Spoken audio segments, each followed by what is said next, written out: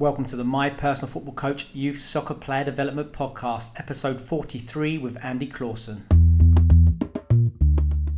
Welcome to MyPersonalFootballCoach.com's Soccer Player Development Podcast. Discover all the secrets, hints and tips about soccer player development and soccer coaching from some of the leading figures in world soccer. Here's your host, Saul Isaacson-Hurst.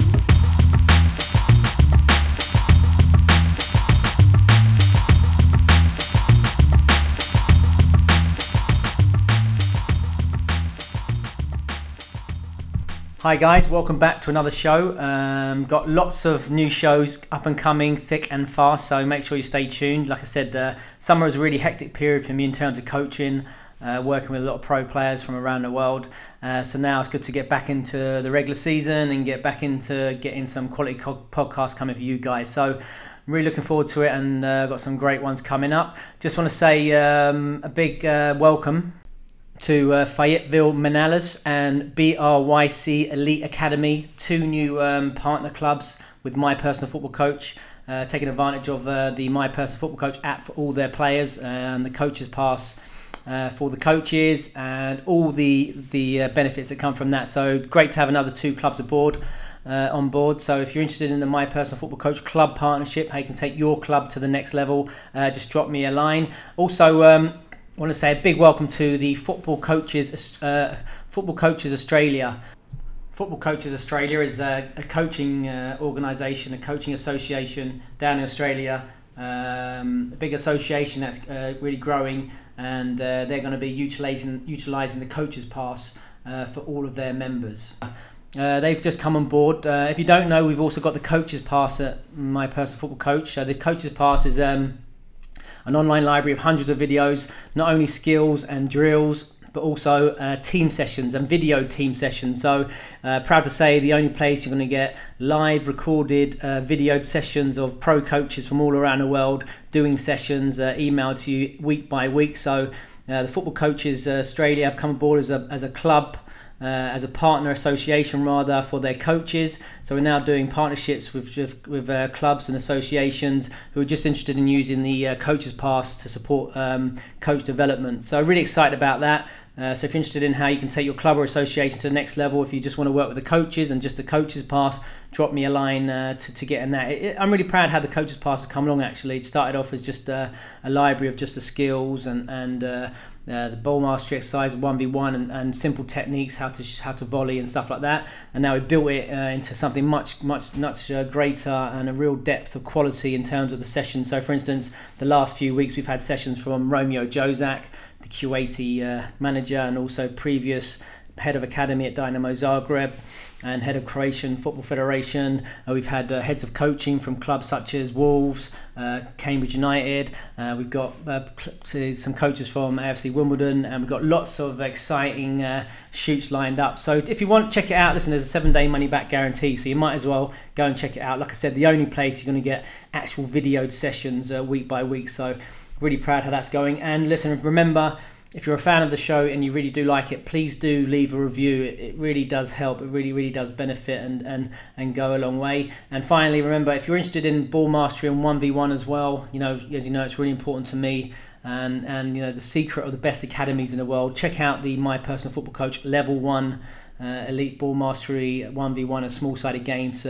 Another online, a very unique course online, available on the app as well, where you can enhance your knowledge about ball mastery and 1v1 and small-sided games, the real key pillars of technical development in elite player development and grassroots development as well. But anyway, on to the show. Really excited this week because I managed to get my good friend of mine, someone I've known for several years. It's Andy Clawson, who's a director of coaching at FC Bangkok. Really interesting story, interesting journey.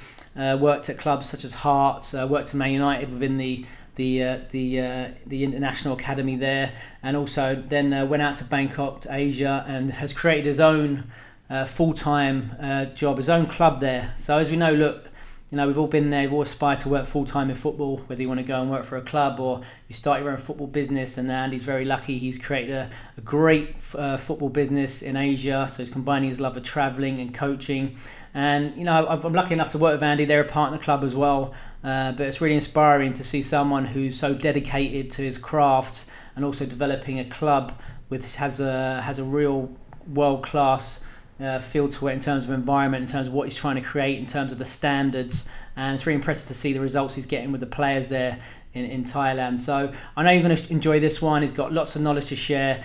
So without further ado, let's get into the show. So, Andy Clawson, welcome to the show. Hey mate, thanks for having me. Can you just give us a brief description of your playing and coaching background up to this point? Yeah, grew up in Belfast, so our options were limited. Obviously it's still semi-professional there, so we just played for semi-pro clubs. But I was never a player, let's be honest. I knew that pretty early on, so got into coaching as quick as I could. Went across the water to Scotland University and was lucky enough to get into Hearts. I was the youngest coach to be accepted there, so I was just everything and anything. Could I do a bit of the 9s, could I do a bit of the 17s, anything on offer, I just did it. Worked for free for about 2 years, just learning, just had a pencil and paper out, just learning. And then they brought me on in my final year of uni, just working with the under 13s as the academy coach. So great learning experience. But once university finished, I thought, right, bigger picture here, let's see what's happening. There's not really a full-time job in this, so I went over to the States, did the soccer coaching, the summer soccer coaching, which was great. Again, but realised that there's too many coaches in the States. I was just a bit too late. Back to the UK, worked for Manchester United for a bit. Excellent, some top coaches in there, still in contact with them. And then I had to make a decision. I was offered a job full-time with the Irish Football Association, and at the same time I was offered a job here in Bangkok. So I took the gamble and came out here just to see what it's like, and I've been here ever since. So how long have you been in Bangkok now? 7 years now, just over. So let's just go back to that first experience at Hearts. What was that like in the academy there? What were your first impressions? Well, yeah, growing up in Belfast, we knew quite a lot of the Scottish Premier League. So Hearts were a well-known name, and it was the way their academy works. It's linked with the university. They share funding, so they share the fields, they share the academy space with the university. So that was a good in. But you know, it was just perfect for me as from a semi-pro background only to walk into that professional background. You know, the coaches were really on point. And as a learning experience, it was just good for me to see peers, you know, people who I admired, who were really passionate about coaching. They worked a lot of the development clubs, boys clubs, but they had a great contract with Hearts, working with their 9s, 10s and 11s. So every week I went in with their director, Joe, assisted him as he worked with the junior academy. And about 6 months down the line, Joe couldn't do a few sessions, so I stepped in as the head coach of that. Got to know a few of the head coaches for the 9s, 10s, 11s at Hearts. On a talking basis with them, I was then introduced to John Murray, who was the academy director at that time. He's also from Northern Ireland, so with that, you know, cohesion of coming with the same background.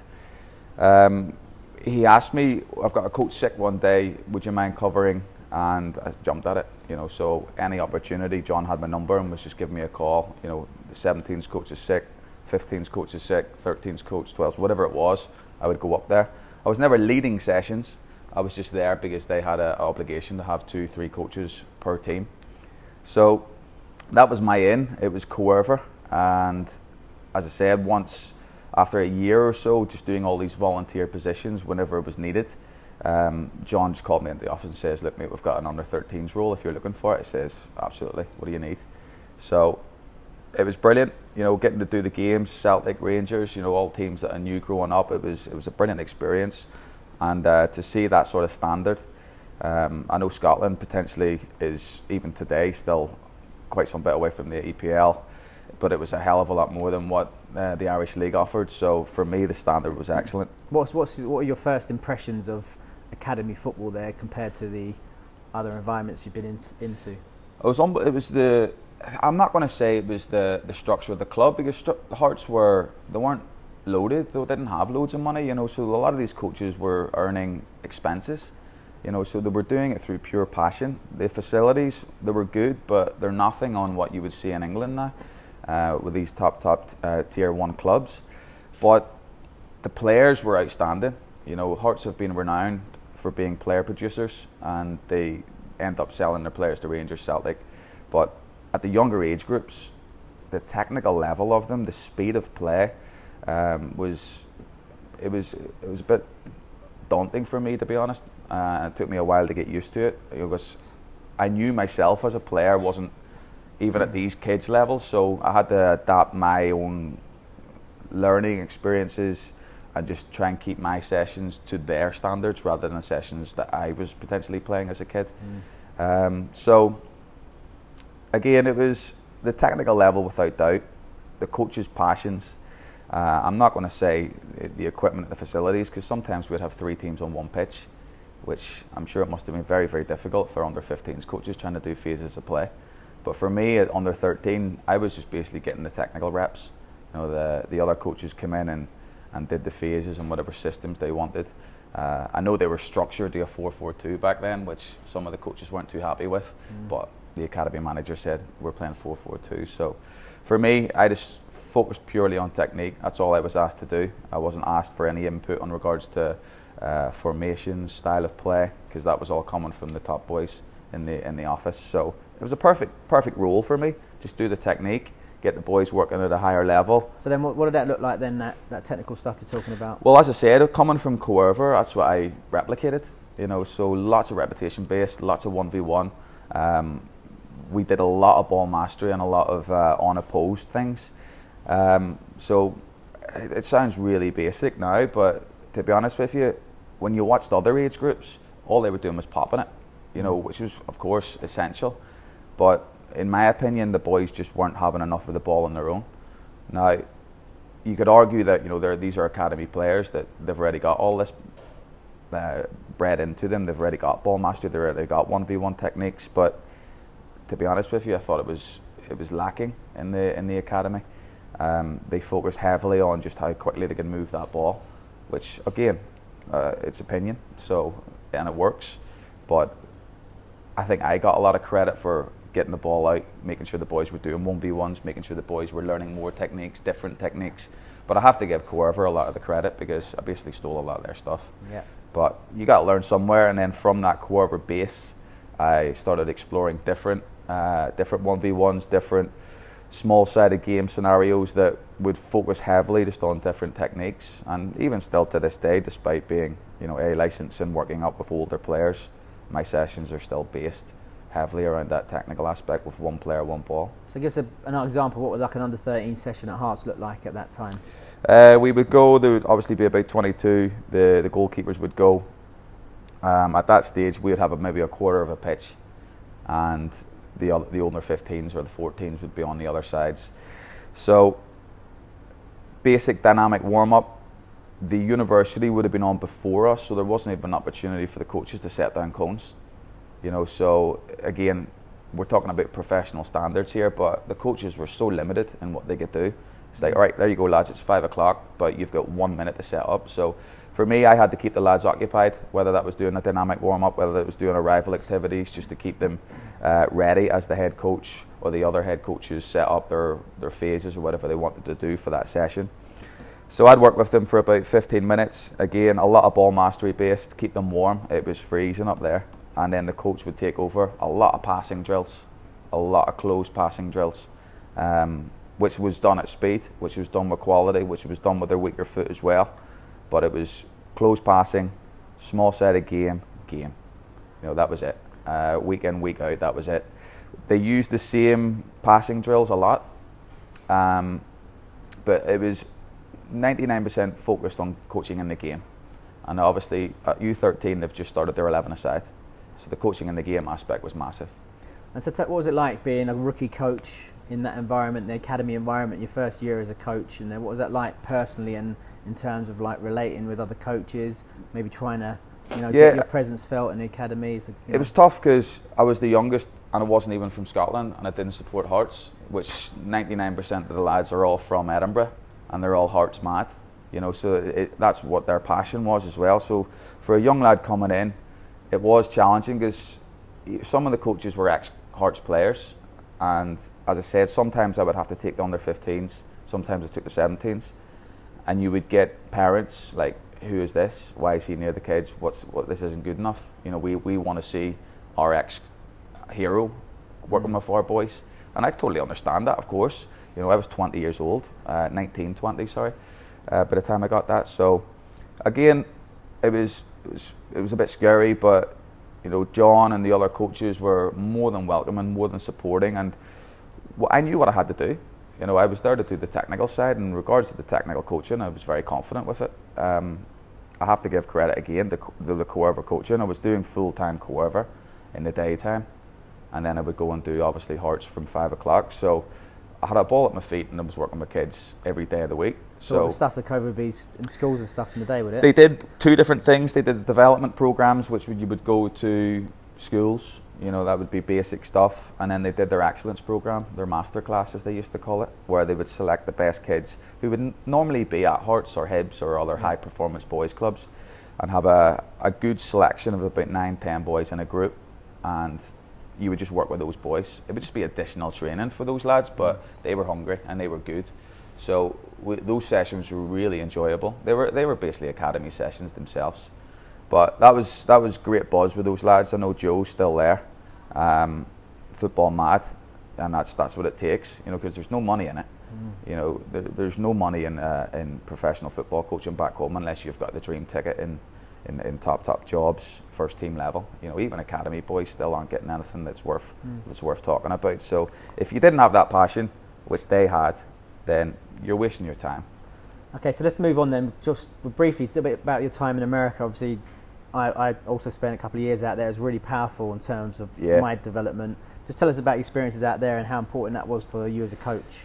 Well, yeah, that linked in with the Hearts, because obviously at university I recognised quickly I'm not going to make a career out of this. Hearts, you know, you're getting expenses and you'll maybe move into a little bit. So I thought, right, let's broaden the horizons, and it was the MLS, the Major League Soccer camps, was back them days. So we went over there, California, and you're just thrown in the deep end. You know, you've got your level 2, English level 2. I've done my Scottish badges as well, but it's babysitting. But what you're learning is structuring sessions, you know, team cohesion. You're working with coaches from all over the UK, sometimes around the world, and it was hard work. You know, you're doing 6 hours to 9 hours per day. You're traveling all over the US. Some of the kids couldn't kick a ball, some of the kids were not too bad, but you've got a mix of them both in the same group. Parents were brilliant. You know, it was all before the crash. I went, and then I went back a year later, and everybody was bankrupt. It was unbelievable. But for the experience on the pitch, it was great to see the grassroots program over there. It's a different level. And so mentioned it there. I mean, having those different abilities in one group. Mm-hmm. I mean, firstly, how do you deal with that as a coach? And secondly, how important are all those experiences in terms of you've worked with elite players and you're working with beginners as well? That's why you've got to do the small groups, players with 1s, players 2s, players in 3s. You know, a lot of these, like for example, if I took a Hearts session and tried to replicate it over in America, we were doing 8 players, 10 players in a passing drill, no chance, absolutely no chance. Whereas if you break it away and you put players in 2s, players in 1s, you know, it doesn't matter what you do in that session, they're going to walk away with something. They're going to walk away with thousands of touches of the ball, and then a good enough coach is going to quickly see what kids should be paired up with other kids and what players should potentially be moved to a little bit easier or more advanced sessions. So you got to tailor your session to have progressions that are very, very advanced for the top players, but manageable for the beginners. I like to have my sessions running at a high level. I tailor the sessions for the most advanced, so that the older ones, or they're not even the older ones, but the more advanced ones aren't having to dumb down what they're doing. And for the beginners, it gives them a target, right? I want to get to that, and yeah, I'll try and tailor it that they get easier methods, but I would still try and push them to try and get that sort of, right, this is the session we're after. These lads are doing it. Can we get there? And you're only working with these lads for a week. but you can see some drastic differences. 6 hours a day with a ball at your feet most of the time. So it was all about improvement and fun. You weren't going to make professional footballs out of that. It was just get them out, get them playing. They're all on summer break. It wasn't a holiday, I'll tell you that. You were working, you earned every penny, and there wasn't a lot of it. So for me, it's very worthwhile, and I would advise it to anyone. You get to see some culture, you get to see some different aspects, you get to see some coaches from all over certainly the UK. It's mostly the UK, but I know a lot of them hire from around the world, so you get to see different methods, different working styles. I suppose as well, you're coaching 6 hours a day, 5 days a week, or that's a better. lot of hours on the grass, right? You just get better, that's it. If you're on the grass, you're getting better, if you do it right. Yeah. If you do it right. I mean, a lot of people are on the grass and they shouldn't be, but if you've got passion for it, you're on the grass, you're putting those hours in, and you should be getting better. You should be walking away after a program of 3, 4, 5 months a better coach. Simple as that. And you can, as I said, progress very quickly over there. There's opportunities. The grassroots system is outstanding. It's probably the best in the world, if you ask me, because they pay their coaches. They respect the coaches for the hours that they put in, the education they put in, and it gets replicated then on the grass. So definitely worthwhile. I just recognise that there's just too many coaches over there. Visas were becoming difficult, very, very difficult. I did it 3 years in a row. But it was just becoming more and more of a challenge to get consistent work, especially in the winter. They also compete with other sports. Soccer's big, but it's definitely not their number one. And the travel, you're always in the car. You're never out of the car. The summer camps are really exhausting, aren't they? You're done. After about 4 or 5 weeks, you're running on fumes, and it's not fair for the kids who have just seen you, because they've just seen you for the first time, but they don't know you've been working five weeks previous. Yeah. And you're a little bit drained, and you're not getting the money, so it is demotivating, because you're only on a summer camp program, whereas if you do an academy program or you do like a club program, you get paid well. I found it was really important part of my development was in terms of my personality, in terms of how you're delivering over there. And the American camps a lot more based around fun and obviously trying to get technical outcomes, but obviously it's a lot about personality as well and captivating the young kids. And I felt I was quite a shy inward person, but I came back from America completely able to project my personality. Yeah, you're spot on there. And how important is that with young players? Yeah, absolutely. I just have to echo that. I mean, I would be the exact same, bit of an introvert. You don't really know. You almost felt that you shouldn't be there when the first year I went, because some of the lads are so extroverted, they're brilliant, they're just excellent people. People, they just love chatting, they're full of energy all the time. You wouldn't know they had been working for 6 weeks, and credit to them. But you learn from that. You take little bits. You're like, look at that, look at the energy he's bringing to this. He may not be a brilliant coach, but the energy that he's bringing, the kids love it, absolutely love it. And even if you are working an academy at the top level, if the kids aren't enjoying it, then you're fighting a losing battle. I think you used a good word there, energy. I think that's really pivotal. I think that was one of my major takeaways from working in America, was bringing that energy and buzz to the sessions. And people have described that when I was working academy, your sessions are really buzzy and high energy, high octane. And I think that's really important to, like you said, captivate those kids, and whatever level you're working at, being able to really that's going to get the right outcomes, right? Yeah, the positive reinforcement as well. I mean, these kids, they don't want to be they're there for fun. Let's be honest, they're there for fun. They don't want to hear about even constructive criticism. They just want to hear praise, lots and lots of praise. So the coaches that were hitting with that, loads of praise sessions, loads of energy, they were successful, and they were the ones that were getting more work. They were the ones that were getting asked year after year to come back, and they were asked to lead camps purely, as you said, just down to the energy and their personality.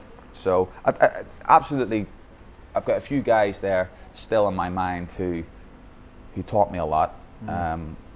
Still to this day, I remember the guys at Hearts for their technical coaching, and still to this day, the boys in America, just because of their personalities and what they brought to to the players, but also the coaches that they were working with. They were leaders. Yeah. You know, they may not be even in football these days, but they'll probably be in charge of a small team or a big team in their careers. Tim Bradbury, who's been on the show and someone I've talked about quite a lot, who's my coach educator in America, used to say, you know, you have to get a personality. If you haven't got one, make one up, or, you know, take someone else's. And I think that's really important because that's when I see coaches often who maybe aren't as effective. They just don't bring any personality to the session. It's not just about the technical content, especially working with young players. It's about bringing an energy and a personality and captivating those players. Yeah, it took a while for me to work out what type of coach I am. I mean, obviously everybody, you know, copies and pastes while they're learning, and there's nothing wrong with that. You know, they're taking sessions that they like, and they try to repeat them to see if they can do them. And it's the same as you say for the personality. You potentially be copying and pasting other people's personalities, but then you realise this isn't really me. And kids can recognise you're being false. So it could take a while for you to realise that, you know, you don't have to carbon copy someone else, but just take little bits, cherry pick exactly what you like things. Yeah. And as I said earlier, the amount of time you're on the grass, your personality and your coaching, that will come through. You know, that will eventually come through. You can't force it, you can't rush it. I understand what you're talking about, that you got to make a personality, but I think if you're on the grass and you're dealing with kids long enough, that will come out. Yeah, that will come out quickly. I mean that evolves, doesn't it? Yeah, absolutely. I mean, I think it's, you know, if you haven't got that, you're going to struggle. Well, you see it on your licenses. You know, you see these top coaches on your licenses, and when it's their turn to coach, you don't hear them. You kind of they blend into the background, and if you're blended into the background, you've got no chance. You may know everything. You may be a really, really good coach, but if you can't spark the player's interest immediately and keep that interest for the next 90 minutes or whatever it is, it's a losing battle.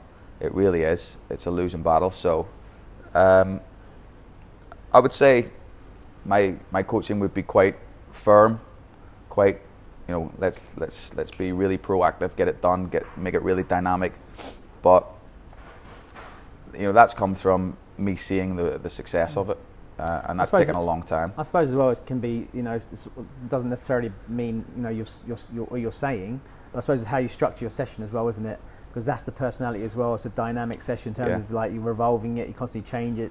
It's not static. The players aren't getting bored. Yeah, and going out and watching coaches is really important to see what you think you look like.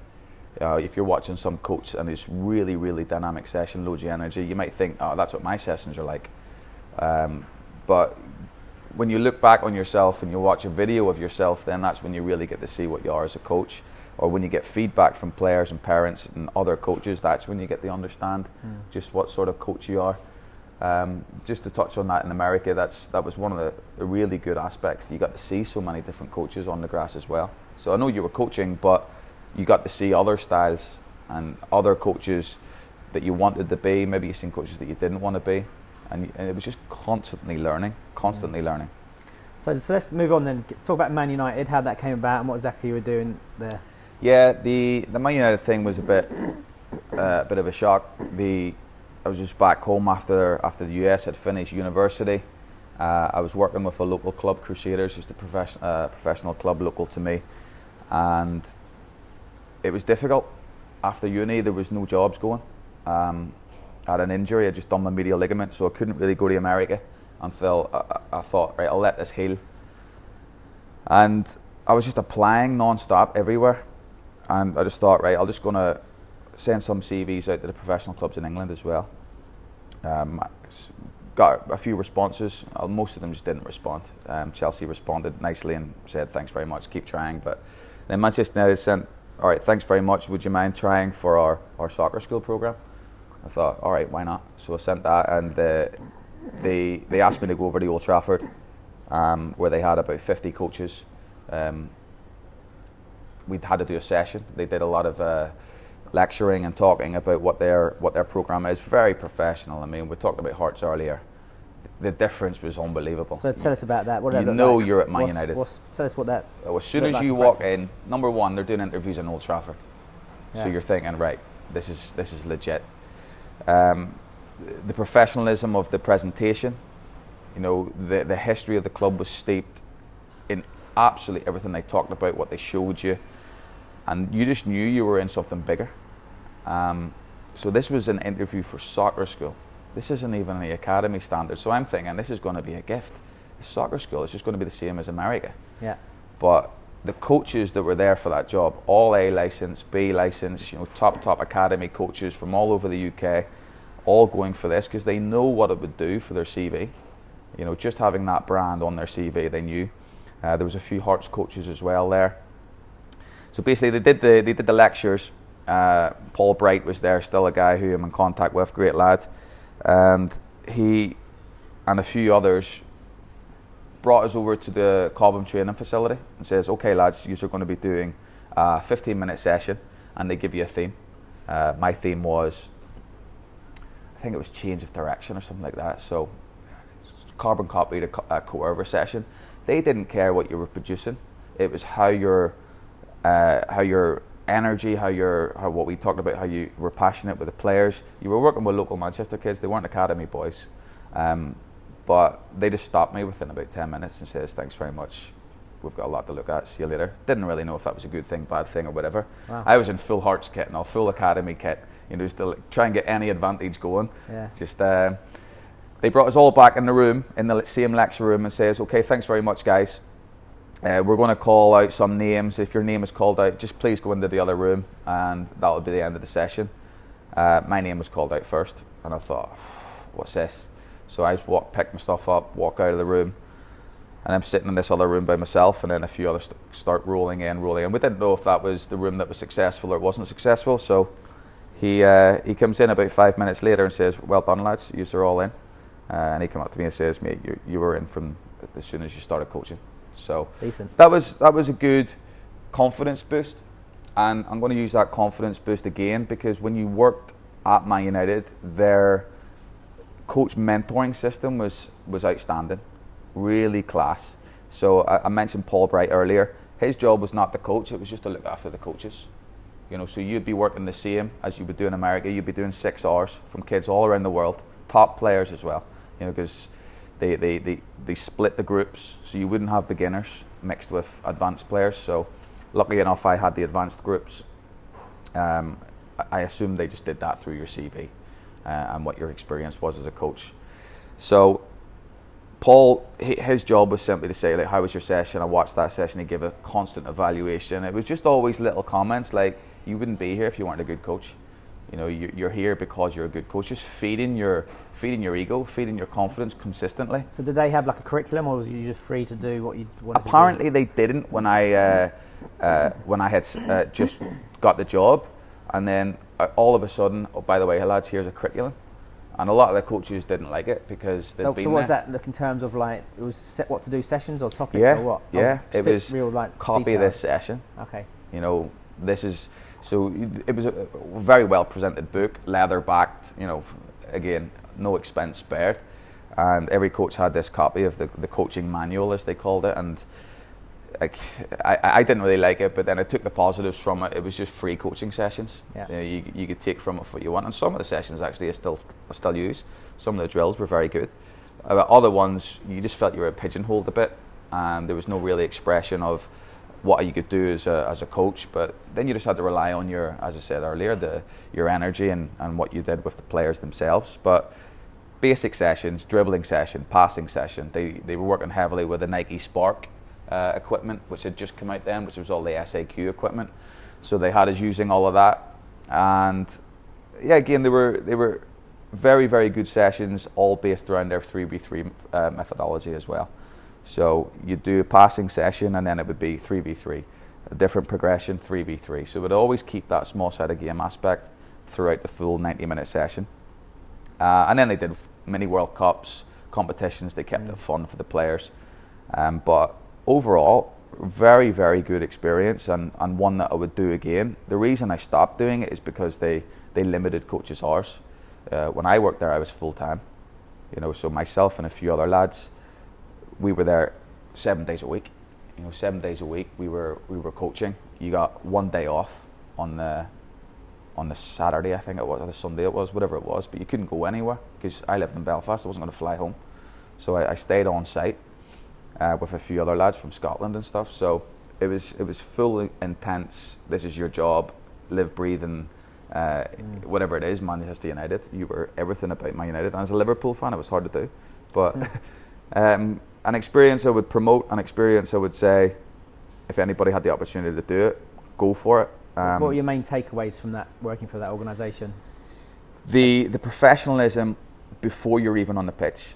You know, so before you weren't on the pitch, you were having coaches meetings. You know, it was a meeting about a meeting a lot of times, but they just knew that they didn't want anything to go wrong. Everything was planned to precision, and that's why they made the curriculum. We're not stupid here. We know that we can't have one coach doing an outstanding session for these kids, and then on another pitch you've got a kid getting bog standard sessions from another coach, so they can't risk that. I understand it, so that's why the curriculum was used. But again, that goes back into their professionalism and how precise they were with. They knew what their product wanted to be, and they knew how to do it. And it's just experience of doing that they've been doing it for years and years and years. So I just took everything from that as what Paul was doing to help coaches, what the club did to help teach the coaches before they were even on the pitch. You know, providing curriculums, or providing documents that were all sent out via email. And I just thought it was as close to an academy system. It was more professional than what Hearts were, to be honest. So, and that tells you a lot. I'm sure Hearts are not that anymore, because the game's changed dramatically in Scotland, and I know that for a fact actually, because I still know the Hearts coaches. But that was a real eye opener. It was the most professional setup I've ever been involved in. So then let's talk about Bangkok. So you've had enough of sunny Manchester. How did that come about? Yeah, the Manchester United contract was going to be limited. Simply you couldn't live on it, and I figured, right, something's got to change here. So the CVs went back out, send them all. I actually targeted America a lot. Had a lot of boys in the New York Red Bulls, but they were also telling me it's a 10-month contract, mate. You know, you're going to struggle for 2 months. So I thought, right, I'll pepper everywhere. I'll just send them out. I'd been to Thailand before, just as a holiday. And then, like yourself, you see it's football crazy. You know, there's football shirts, there's football pitches, and it's just something I never even thought of. You know, that they're that crazy on football. So started researching soccer schools, clubs, professional clubs, whatever it was, and I just sent them all a CV. Got a response back from a soccer school saying, all right, we know you've got a lot of experience doing camps. Would you mind coming doing 6 weeks of summer camp? I said, all right, why not? I've got nothing to lose. I'll go over there. He says, look, there's potential for full-time work after it. I says, don't worry, mate, I'm coming over anyway. So I did that, and from Manchester United to the professionalism. Because I was there as well for a brief stint. That's how we met. Yeah, that's quite. I can tell you the contrast of. So that was a real eye opener, and it was very demotivating, and it was nothing to do with the soccer school itself. It's a difficult country, very, very difficult country. I mean, 7 years doesn't sound that long, but how far football has come here is unbelievable in what's happened in the last 7 years. But to go back, I arrived here. You had nothing, I had literally nothing. I had my bag and my boots, enough money to last me, and then I was just getting my salary, which was minimal. But as I said, I just had to work. I just had to get out there and start working. So it was very difficult. It was back to the American system where you would have real beginners with some decent kids. They weren't wearing shin guards, balls were flat, people would show up 25 minutes late. It's just standards that I just wasn't used to, and standards that I refused to lower myself to. So I kept my sessions as good and as professional as possible. I thought, right, I'll do this. I'll smash it out because I've got nothing else, and I'm here now, so I'll make the most of it. There were some great players. I worked with a couple of Thailand national players, and they were mixed in with beginners, so it was a real challenge trying to work with that under 12 group. I grew the group. I mean, at the end of the day, it's pay to play over here. It's the same in America. If you want to play football, you pay a membership fee. So that's what covered the coaches' salaries. So my job was to recruit, get in more players, and then obviously put on the best possible sessions that I can. So then tell us about FC Bangkok. This is your club where you are now. That really started from me doing everything right on the pitch. You know, my sessions were coming back from the academy, coming back from my United. They were that standard, and that had never been seen here before. Well, that, in my opinion, that had never been seen here before. So people started to notice, and then I started getting a few parents saying, like, you know, you should do your own thing here. You know, started putting ideas in my head, and it's something I never really thought of. But then at the end of the year, at the end of a full year working with a soccer school, I realised that there was no future in it. I need to make a decision. And then a couple of parents were basically saying, look, we'll back you. It was a tough decision, you know, because obviously I was going to have to then, you know, turn my back on the guy who helped me, which at the end of the day, I didn't do it as a personal thing, it was a professional thing. I had to look after myself. And I made the jump, set up my own school. We called it initially Bangkok City, and we changed it just for a few other reasons. FC Bangkok just worked. I think a lot of it was to do with the website, you know, things like that, which I hadn't even thought of before. So yeah. FC Bangkok was available, and we thought, right, let's do FC Bangkok. And it started with me, 10 kids in a room who I'd been working with previously, a lot of Thai players, and it's grown now to, I think we're about 200 players at the minute, from under 6 to under 18. Wow. But that's a very, very quick description of where we've been, but I can tell you it was hard work, a lot of hard work. So let's just talk about that then, the initial, you know, struggles, if you like, because obviously look, you're fortunate now, you've created your own full-time opportunity in football here in this amazing country. A lot of people aspire to that. So let's talk about this. What are the initial struggles about starting up your own business club? Bangkok's the Wild West. You know, it's everybody's out for themselves. There's no real governing body that's overseeing football here. You know, so every soccer school here, every football club, they're trying to survive on their own. You know, so that would mean they'd have to develop their own leagues. They'd have to develop their own curriculums, their own tournaments. Because, as I said, the governing bodies, certainly back then, they focused on first team and they focused on Thai Premier League. And it's purely a financial thing, I'm sure. So it was difficult, you know, because the kids want to play, but you would have to do friendly games. And I'm not a Thai speaker, so trying to arrange games, I mean, we would do it back home quite easily. You get on the phone, you get on WhatsApp, say, all right, mate, fancy a friendly game? We'll be there 6 o'clock. You can't do that here. You know, you're trying to deal with teams. So there's no like grassroots leagues? There's no grassroots leagues. There was nothing. Literally nothing. They had what was called the schools leagues. You know, the schools leagues, that's about it. The schools control a lot of the football over here. Because if you're a very good player, they would take you in on scholarship and they'd give you free education. So the schools have the majority of the top players. But they looked after themselves. You know, the schools would play each other. You know, external clubs, private clubs, they just had to, again, they had to go out and try and do it themselves. So the difficulties for me were, number one, I would have to do multiple age groups because it was me on my own.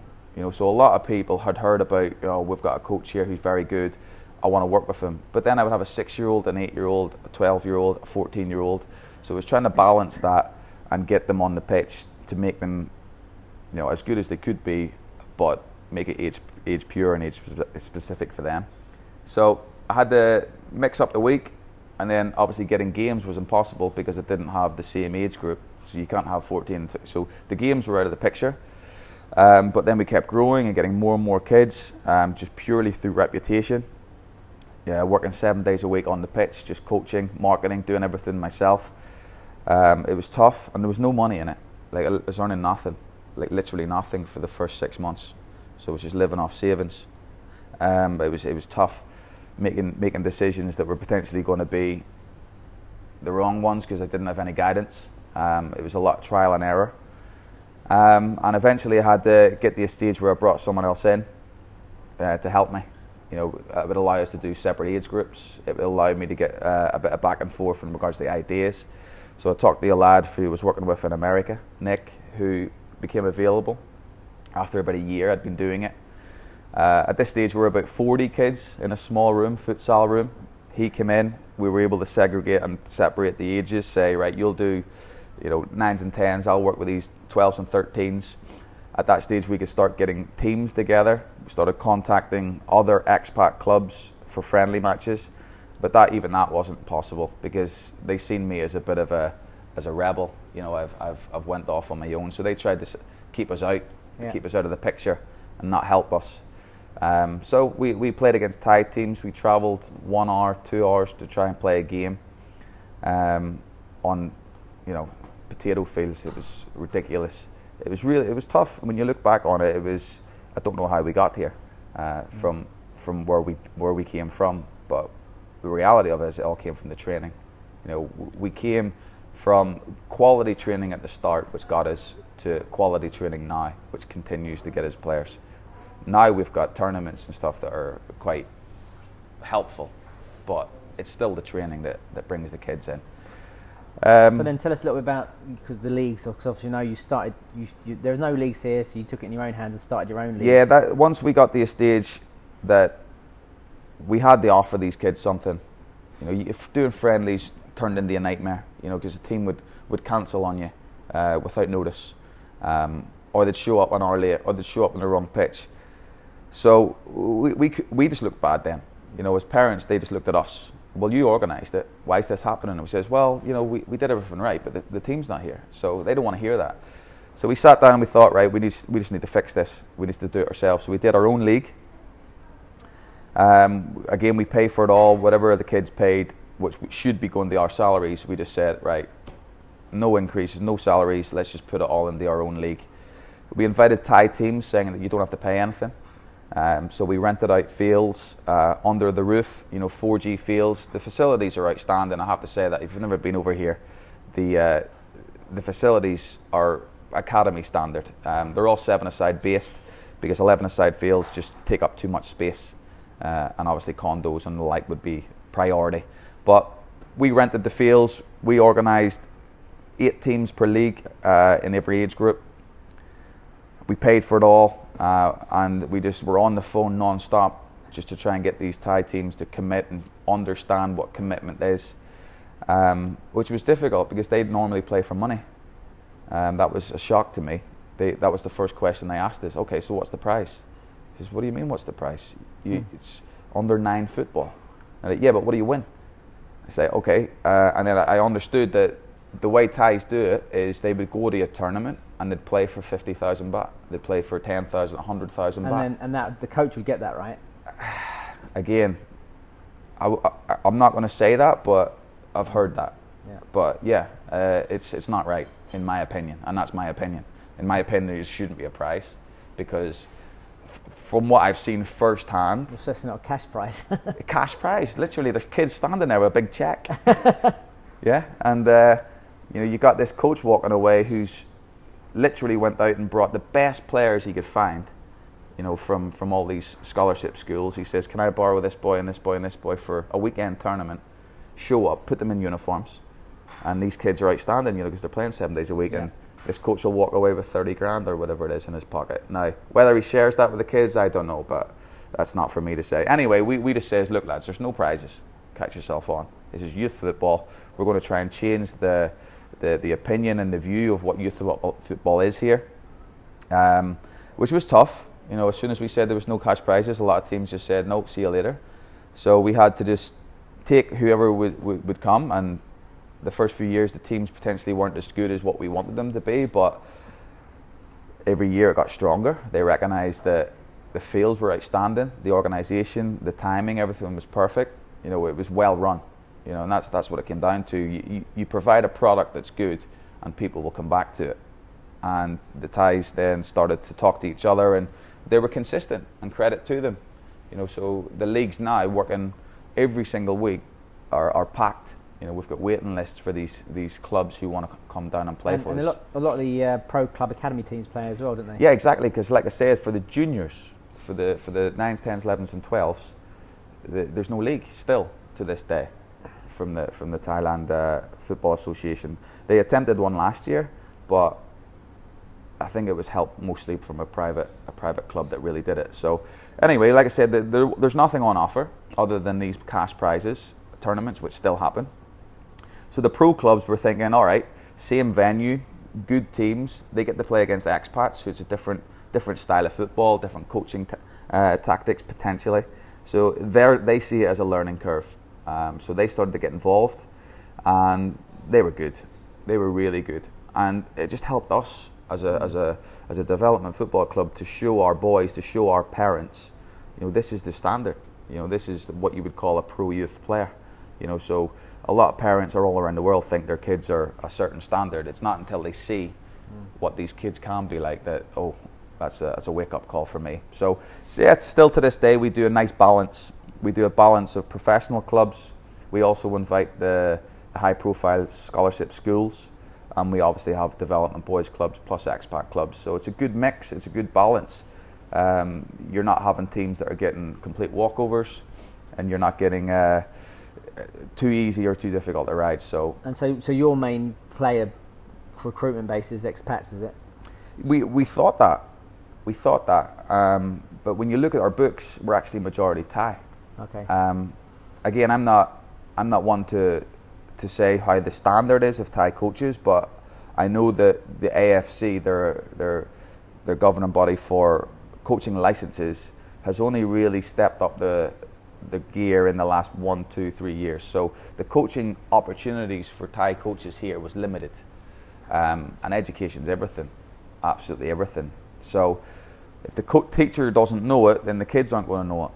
And the kids over here, despite being very, very good players, weren't getting certainly what they would get caught in Europe. That's for sure. So obviously, as soon as the Thai kids heard that there was European standard coaching on offer, they started to have a look, and then they thought, wow, this is night and day different from what I'm getting at my school or what I'm getting at my local club. So we started to get a lot of Thais knocking and asking, can we join? So we thought, yep, no problem, but we're going to coach in English, thinking that would have been a bad thing and they would have walked away. It was the opposite. They want to learn English. They thought, brilliant, we don't want you to teach them in Thai. I noticed that. Obviously, I've been on this journey with you since you set up FC Bangkok, so we've known each other and I've come out a few times. That I think that what you said earlier is about those standards which you have. So when I watched your session the other night, which was another great session, the parents on the sideline saying, "Oh, we love Andy, we love what he brings, we love the sessions," and I think it's that attention to detail, that quality, that academy standard, as you call it, that maybe they're not, but they don't get normal, in those other areas. Yeah, I'll go back to that word, passion. Like the Hearts boys, who are doing it they're not doing it for money. Yeah. And if you don't have that obsession, passion, then you're just going through the motions. You can put on a session, but it's just another session that anybody can do. But I think I get a lot of credit and a lot of feedback, as you've just said, because every session that I'm doing or every league that I'm helping organise or whatever event I do, I try to do it to the absolute best of my ability. And I know that's cheesy or whatever it is, but it is. It's just the way it is. I put everything into it. I'm obsessed by it, and it's got me where I am today. So I'm not going to change that. I almost overwork myself, put myself in trouble. Certainly with a girlfriend as well, because you're constantly football. You're always thinking. Even when you get home after work, you're still planning the next thing. And I suppose that's the struggle, isn't it? Because not only are you a football coach, but you're a small business owner. Well, quite a bigger business. So you have to wear all those different hats. Yeah, exactly, mate. Like? Yeah, that's without doubt. And hopefully in the next few years, that I've set myself the challenge of stabilising the club, that it's not one or two people that are just controlling it. It's able to function by itself. As you said, I'm doing coaching and managing and director of coaching. It doesn't matter what you call me. I'm doing loads of different little bits and pieces. So, but coaching's why I do it. So I'm taking 7 teams this year, 7 teams as well as running the actual academy. So it's too much, but it's if you're working full time in football, you're lucky, and it's a blessing. So I'm not going to take it for granted. It could stop at any time. There's a lot of big names coming over here now. PSG have opened up, Chelsea are opened up, Arsenal have been here for years, but a lot of people are recognising the opportunity and the potential of Obviously, they're looking for money. I mean, those are soccer schools. They're looking for money. But once those big names come in, how Thailand football is going to look for, certainly when I come in, it's going to be totally different. It's going to be completely different in the next 5 years. And so let's talk a little bit about just you as a person. You know, Belfast boy. What was it like living in Thailand, trying to live a coach out here, to try and start a business? What's it mean culturally? What are the challenges? Yeah, number one, the language, obviously. It's so foreign. It's everything here is just different to what you've been brought up with. As you said, Belfast is a very small, very small still to this day. Every time I go back, it doesn't seem to change, and I love it. But it opens your eyes when you come into a big metropolitan city like this. This place has changed. It's like New York. Whenever I went to New York, it's everywhere you go, it's just busy, non-stop. It's overwhelming. It's scary, in fact. It takes you 6 months of hating it, and you're scared, and you think, what have I done? And then after that, you start to get accustomed to it. You start to get used to the taxi man and not knowing where to go and not knowing what to eat and not knowing anything. And as I said, after 6 months, you start finding your feet, and you find a confidence in yourself that you never really had before. You're in, as I said earlier, you're in the Wild West here. Everything that could go wrong will go wrong here, and you learn from that. A lot of people can't do it. You got to be very, very good at being on your own. You've a lot of loneliness, certainly in the early stages. You don't have your mates just to go for a pint with. You've just got to knuckle down and get things done. And that's why I think the obsession of football came in. It was able to distract me. So you're able to do 7 days a week non-stop just to get you through the week. And then obviously as the coaching team grew, then you start to get allies and friends, and then you start to get really enjoyment of being here. You play a little bit of football here and there just to meet more expats, and that's when you start to feel it's your home. But yes, certainly at the start it's difficult. And it will be difficult for anyone, even as somebody that moves over today, it will be difficult. It's something that they just won't have experienced before if they've just been brought up in the UK.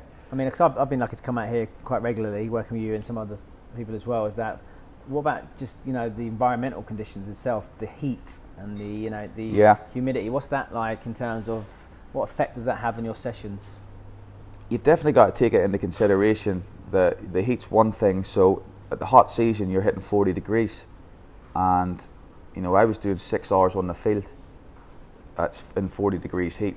So, obviously that's dangerous, number one, for yourself. But for the players, you can't, with this British mentality, like train like you play, it's not realistic. You can do it, but don't expect the kids or the players to be doing it, even if they're under 18, to be doing it for 90 minutes. You've got no chance. So you've got to tailor your session to obviously allow for the factors if it's really warm, whether that means you've got to change the time. And we try to do 5 p.m. sessions, which is a little bit cooler. And when I say cooler, it's still 33 degrees. Yeah. So there's no such thing as a cool day. It's you just have to adapt. A lot of people can't do it. A lot of people it's not for them. And a few players have just said, sorry, I just can't deal with the conditions. And they recognise that. Coaches recognise, look, I can't do it. Yeah. And the quicker you realise that, the better. Because there's no real bedding in period for it. Because if you can't handle this weather, you can't live here. You just can't live here. The players have been brilliant. Even the expats who have come here from England or wherever they come from, give them 2 weeks. They always talk about it. Oh, it's too hot, I can't breathe. 2 weeks, they're in it. They're involved. And it's the body does amazing things and just adapts. So as soon as I recognise that, then you can start to bring the more intensity into the sessions. But like right now we're in pre-season, so I can see players who have just moved to Thailand, and you just got to go a little bit easier on them. You just got to tailor them and just pat them on the back, saying, "Don't worry, your body will acclimatise to it." But that's it. There's no easy answer for it. The tournaments are played here. It's quite funny actually. The adults here, the pro teams, will train only 4 p.m. onwards. They make the kids play in the daytime. So the kids are playing at 9, 10, 11, midday, 40 degrees heat under the blazing sun, so that the adults can use the pitch in the night time, because they don't want to do it because it's too hot. So that's again, it's dangerous. It's absolutely dangerous. You'd never get away with it in the UK, and there's a lot of things like that over here that you wouldn't get away with. But as I said earlier, it's the Wild West. You can try and make things better. You're never going to change it all. You can try and influence, but to answer your question, it's just you have to adapt. You have to adapt to the climate. And what about your own development? That you're far from home. I mean, I know you're an A licensed coach. You did recently your A4A license. Yeah. What was that like in terms of trying to organise that living here, and also then in terms of what effects has that had on you as a coach? Yeah, it's difficult. I mean, if you're not growing as a coach, then you'll eventually just start going backwards, or you'll start repeating the same old sessions. So I made a priority of mine to go back every year, at least once. And lucky enough, the IFA has come on leaps and bounds in the last 10 years. Like, certainly when I grew up, this was not an option. But now they've got one of the best coach education platforms in Europe, and they're one of the only ones that does intense courses over a 1 week period. And I mean intense. Like, as you know, in England, if you're trying to do your A license, your B license, they stagger it over a year. It's the same in Scotland. I did my licenses in Scotland while I was at Hearts, and they stagger it a weekend here, a weekend here, and a weekend here. Now that's obviously impossible for me. So as soon as the IFA advertised that they're doing week-long courses, it was perfect, absolutely perfect. So I was able to tailor a holiday to see family, but also turn it into a coaching education event. So, as I said, every year they opened up an elite youth license. So I did that one first just to test the water. Went back, I was expecting low standards, to be honest, and I was really, really proven wrong, which I couldn't have been happier about. The coaching staff, a guy called Pascal was just sheer class, top coach. Doesn't sound like he's from Belfast. Nah, he's not. But Pascal's from France. He's actually in Vietnam at the minute. He's just moved over, but he was working as the elite performance coach in the IFA. Yeah. Top coach. And it's like we talked about it as players. Players can take energy from coaches. It's the same as coaches. Coaches can take energy off other coaches, and they just listen to them. And I was like a sponge with that guy. So that was my first introduction to the IFA. Did that A license, the elite youth license. Brilliant. Learned a lot, and I thought, right, I'm doing this every year.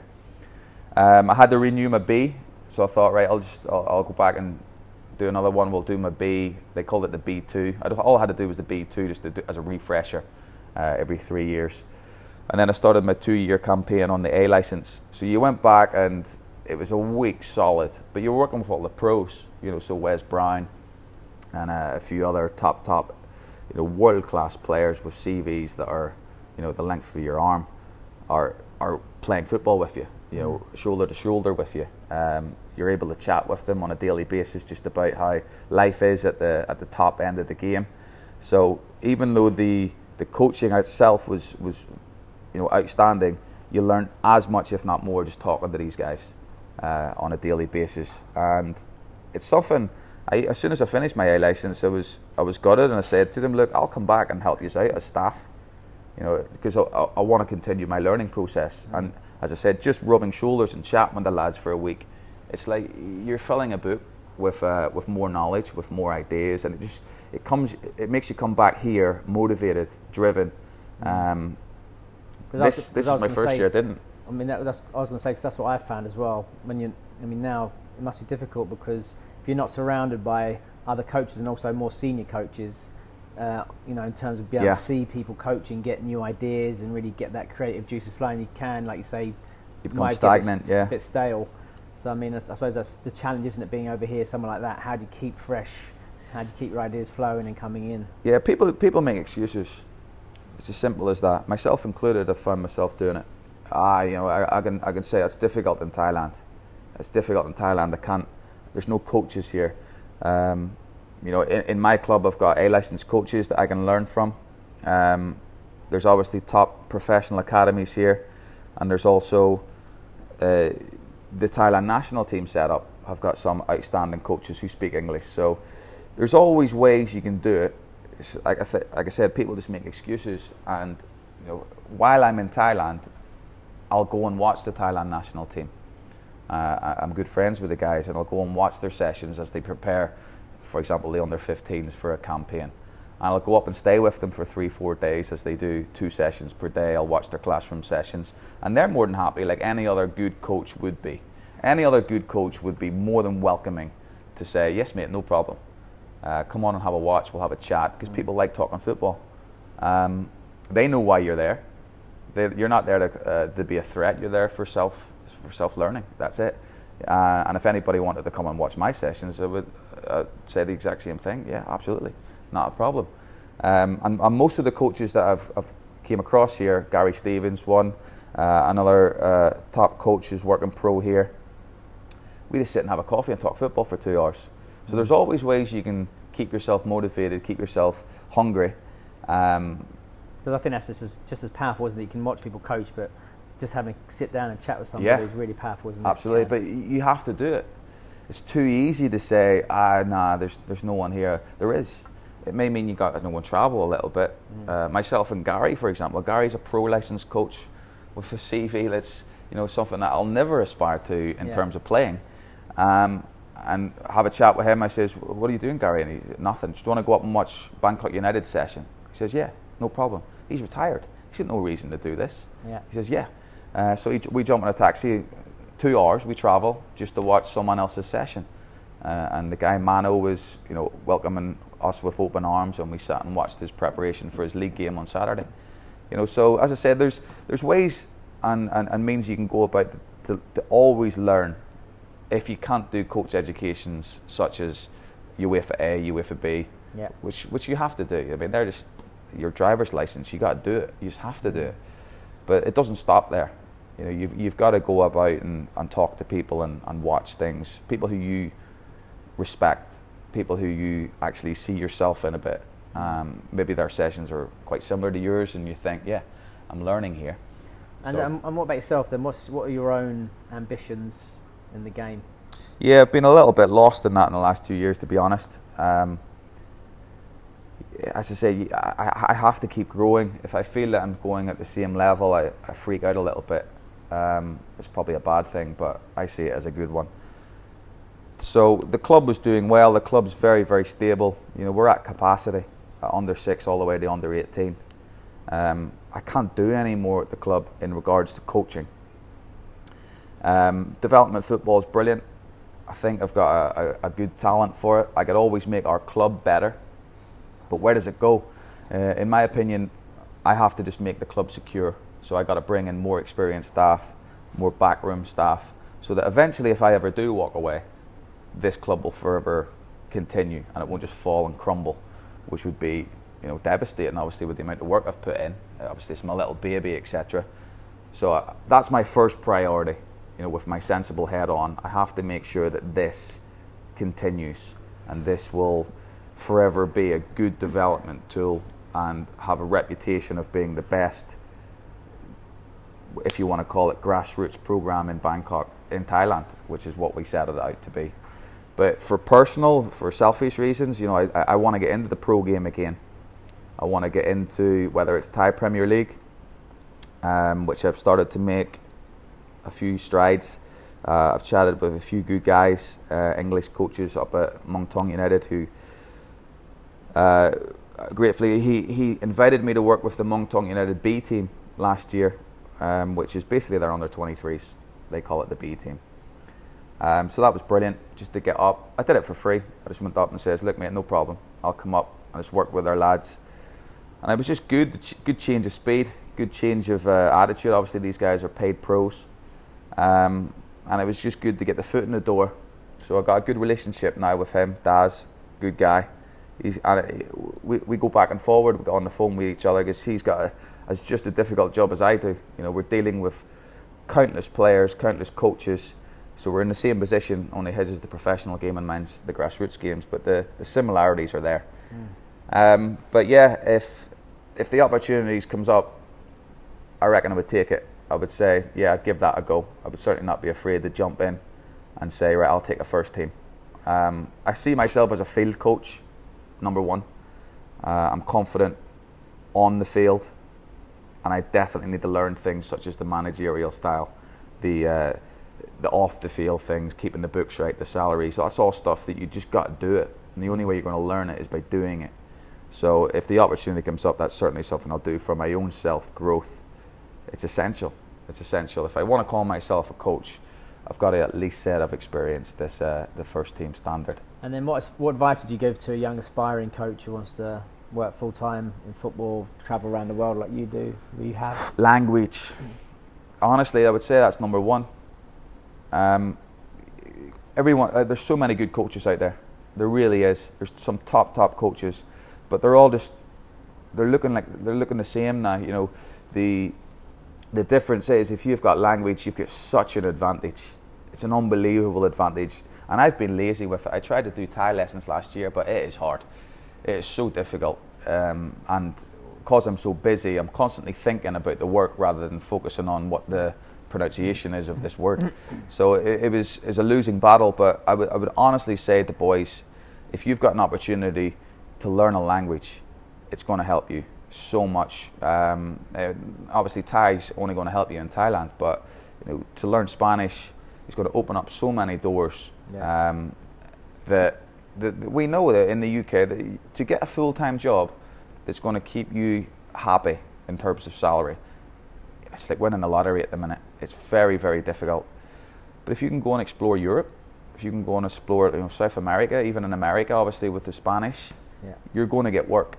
You will get work. That's a guarantee, because you've got that language, and it puts you a step ahead of every other coach who only speaks English. You know, because we've got an arrogance, don't we? We've got an arrogance that everybody should speak English, but it holds us back. It's a mistake.